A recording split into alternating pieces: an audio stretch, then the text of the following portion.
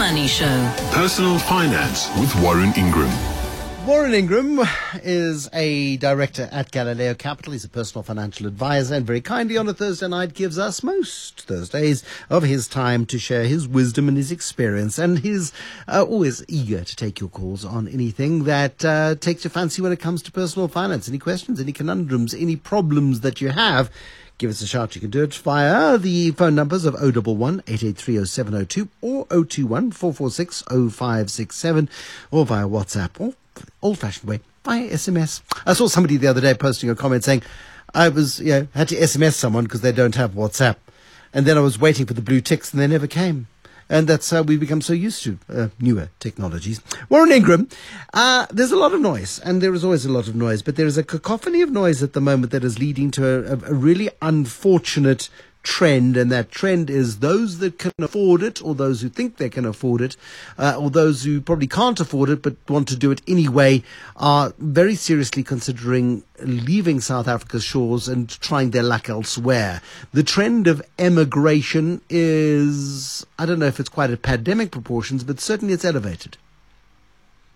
It is elevated, and it's interesting, thinking about it before tonight, that we seem to hit this almost in cycles on the show, and I think it sort of peaks when we feel at threat, and sustained periods of load shedding, around the country, and then water shedding in Johannesburg in particular will do that to people, and the sense of hopelessness and lack of control over your immediate environment are real concerns for a lot of people. And I think, very often, not limited to parents, but very especially parents will look at this and just feel that they're not, in a position to look after their families correctly.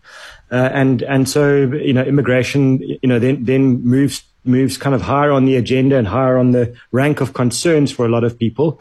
Add market volatility and everything else, and fear levels are high and rising, and then immigration becomes a real topic of conversation again. As one of my favorite authors, the man who wrote Factfulness, Hans Rosling, says, you cannot make decisions if your mind is clouded by fear. So let's put fear aside, let's put emotion aside, and let's look to the facts of the issues that surround individuals, families that are considering immigration.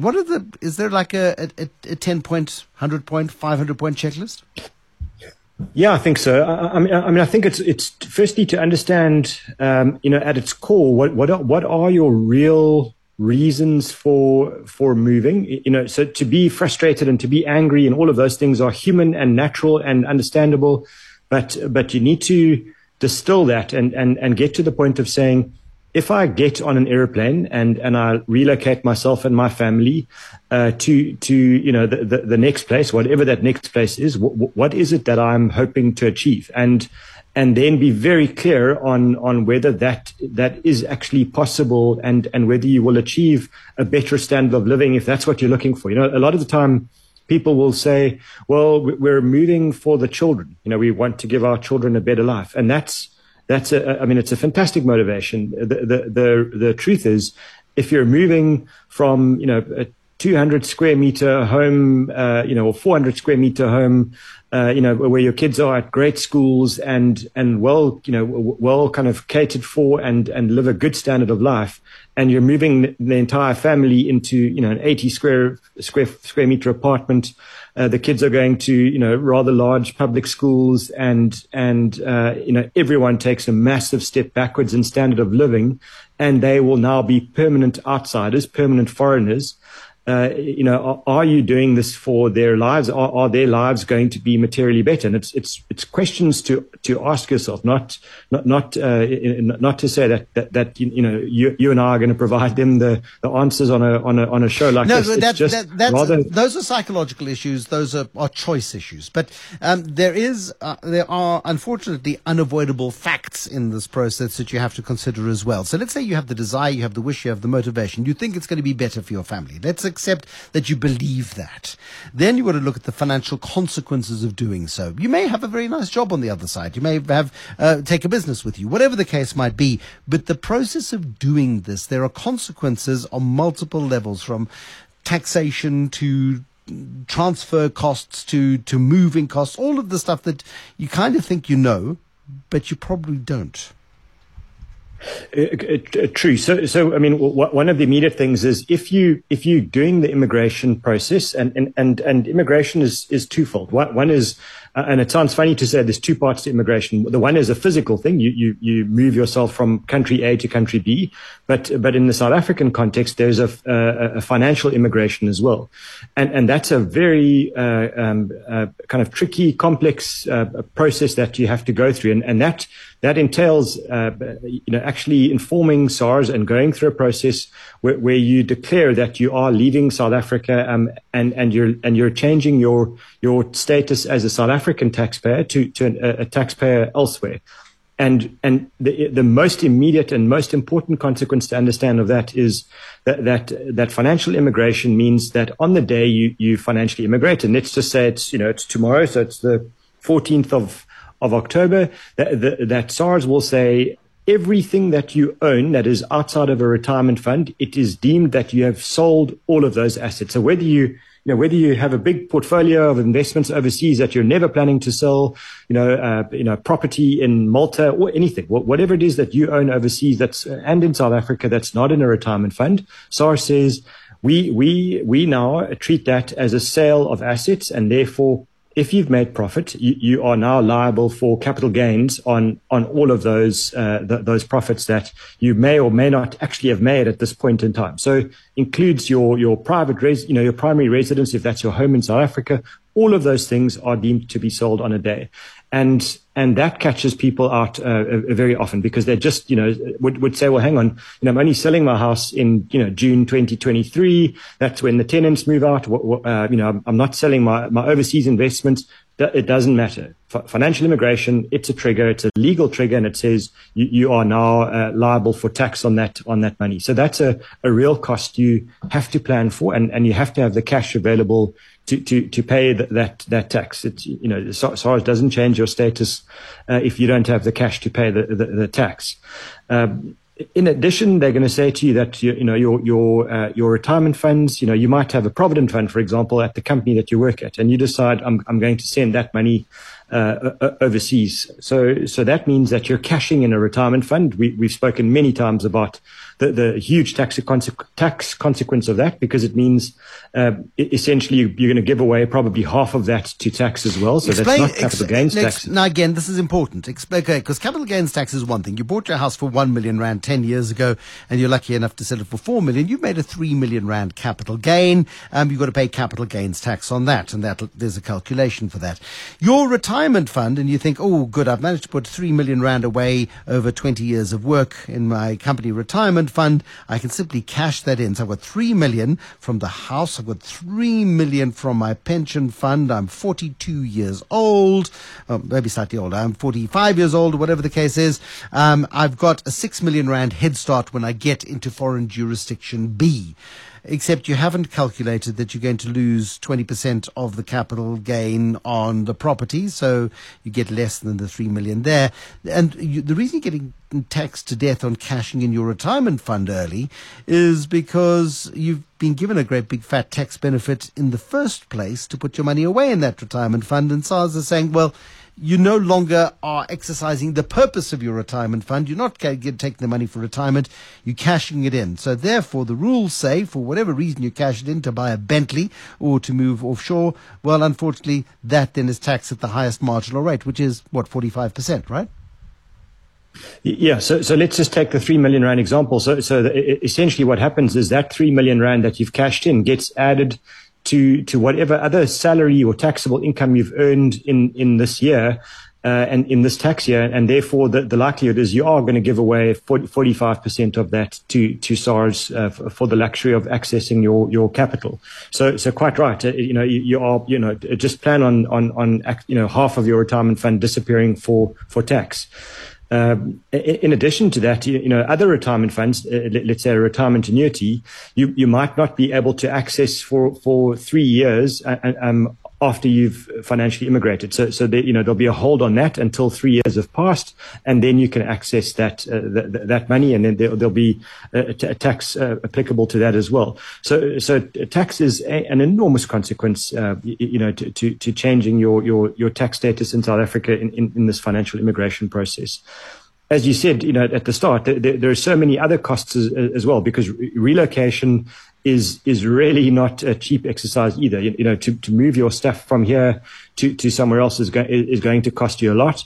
Most of the time, South Africans, they find themselves having to sell the bulk of their furniture initially in South Africa, and particularly if they're moving to a place like the UK or Europe. When they arrive, they find that the bulk of their furniture doesn't fit into the properties in those places either. And so they end up having to get that taken to the dump because they simply, the furniture doesn't fit in the house. And the number of stories of South Africans are with that story. You'll remember Garth McKenzie. Now, Garth McKenzie was the guy who started Traders Corner, and he relocated with his family to the UK about 6 or 7 years ago. And he wrote an entire letter, "Dear South Africans, don't do what I did." And one of the things was, don't take your furniture. It won't fit. It won't fit. It simply won't. Don't do it. So sorry. Yes, it reminded me of that. So sell all your furniture, and that you'll get, cents on the rand. So, whatever it'll be, for every 1,000 rand that you spent, you'll probably get 100 rand, back in the pro. And then on the other side, because you've got no history, credit history or track record in that country, landlords tend to want to buy tenant insurance, and those insurance companies need to do a risk assessment on you. And one of the things they will look at is your credit history and credit track record in that country. If you have none, what I'm hearing from South Africans arriving in the UK at the moment, for example, is that they are being obliged to pay a year's worth of rent upfront as a way of giving the tenant, the landlord's financial security that they're okay. And so that's an expense you're going to need to budget for. And another warning, properties for rent are really hard to find. So you're going to need to be really quick on that and probably pay up more than you wanted to anywhere. And property rental costs overseas way higher than South Africa as well. So the financial costs just keep escalating, and then obviously. Make sure you've got an emergency fund for all the expenses that you won't be able to foresee, setting up a new house, in addition to the furniture and everything else that you're going to need to buy new when you get to the other side. Yeah. Okay. So anybody going? No. Okay. Excellent. I mean, those are the practical realities of it, Warren. I think we can wrap this part of the discussion up here, and just be aware of the fact that there are tax consequences in your cash. There are consequences of moving. You think you've got assets that are worth a fair amount of money because you paid a lot of money for them. They are worth what somebody else is prepared to pay you for them. That's all they are. Really, that's it. Question from Ellie this evening. Current market conditions are really scaring me. You're not alone, Ellie. Gold has always brought me some peace of mind. You're not alone, Ellie, although you should be. Do you think it's wise to invest a portion of my portfolio into gold? And then how best to invest it into gold? That's a good question too. So that with Warren in a moment. The Money Show. Personal Finance with Warren Ingram. Currency's falling on its face. Share markets are 8,000 points off their record highs. Gold is nearly R1,000,000 a kilogram. And naturally, when things go pear-shaped, people start to say, oh, hold on, I need to protect myself against the chaos and disruption around me. And Ellie is thinking about gold, Warren. In principle, not a terrible thing to be thinking about, right? In principle, you're right, and like in financial markets, it's a bit like short-term insurance. It's a bit like insuring your car or your house or something like that. And the critical point there is you need to buy the insurance long before you crash your car or your house burns down. You can't buy it afterwards. And so looking at gold. Let's just say, for argument's sake, maybe halfway through a stock market crash, or maybe 3/4 of the way through already, and potentially the worst is, now or nearly done, might not be your best call, Ellie. I think, if we look at, I always like to look at the world's wealthiest families, those that have been wealthy for 2 or 3 or 4 generations to see how is it that they invest their money, and they tend to have some gold in their asset base, and it's usually in the region of about 5% of their entire investment wealth. Whether it be physical properties, businesses, shares, bonds, cash, that 5% of everything they own might be in gold and silver and potentially platinum, and even in the physical form, it might be in bullion sitting in safes in mountains in Switzerland or wherever they keep it. But that's generally the maximum. They won't, for example, go and take a third of all of their assets and commit it to gold. And the very simple reason is that gold is a nice form of insurance in most market conditions when things are going really badly and uncertainty is at its peak. But the problem is that when that uncertainty starts to end, and I'm not saying it ends completely, but just starts to end, you find the price of gold collapses quite quickly because it doesn't generate rent, doesn't generate interest. It doesn't pay you a nice salary every month. It simply sits there costing you money if you own the physical gold to store it somewhere, and if you own it as an exchange traded fund, for example, there is going to be some sort of management cost. So then it becomes a dead weight on the rest of your assets. So I would say, for people that are in a position where they've got sufficient money across all of their asset bases, covering all of their expenses, etc., then owning some gold or some physical, commodities, including gold and silver and the like, makes sense. But it would be a small portion of my portfolio. But if you're young and you're trying to build up your wealth over long periods of time, you should be looking at these market conditions that we're in now. And your eyes should be wide. You should be greedy. You should be rubbing your hands with excitement to say, I need to find as much money as I possibly can safely to be buying these assets now that everyone else is selling, because the sale is on. And that would be my one comment, Ellie. We don't know your age or your financial position, but if you're young and you're saving and you're accumulating wealth, buying insurance now is not the thing to do. Now's the time to be buying quality assets at a great discount, because that's what we face right around the world.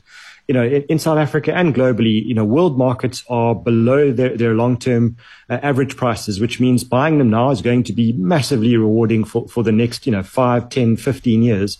And gold won't do that. Gold's not at an all-time low now, and it's certainly not going to be shooting up as the world comes out of this current state of fear. Warren Ingram, nice and succinct. Thank you, Ellie. I hope that helps you. Thank you very much indeed. And be careful on things like Krugerrands and stuff, unless you have a safe custody place to leave the things. Having stuff like that at home is a risk. If you have to buy some gold, there are exchange traded funds that can buy physical gold. There's the new gold product from Absa, which is not so new anymore. It's about 20 years old, but it's been very successful. You can do some of that. But Warren's advice, as always, is paramount. Thank you very much indeed, Warren Ingram at Galileo Capital.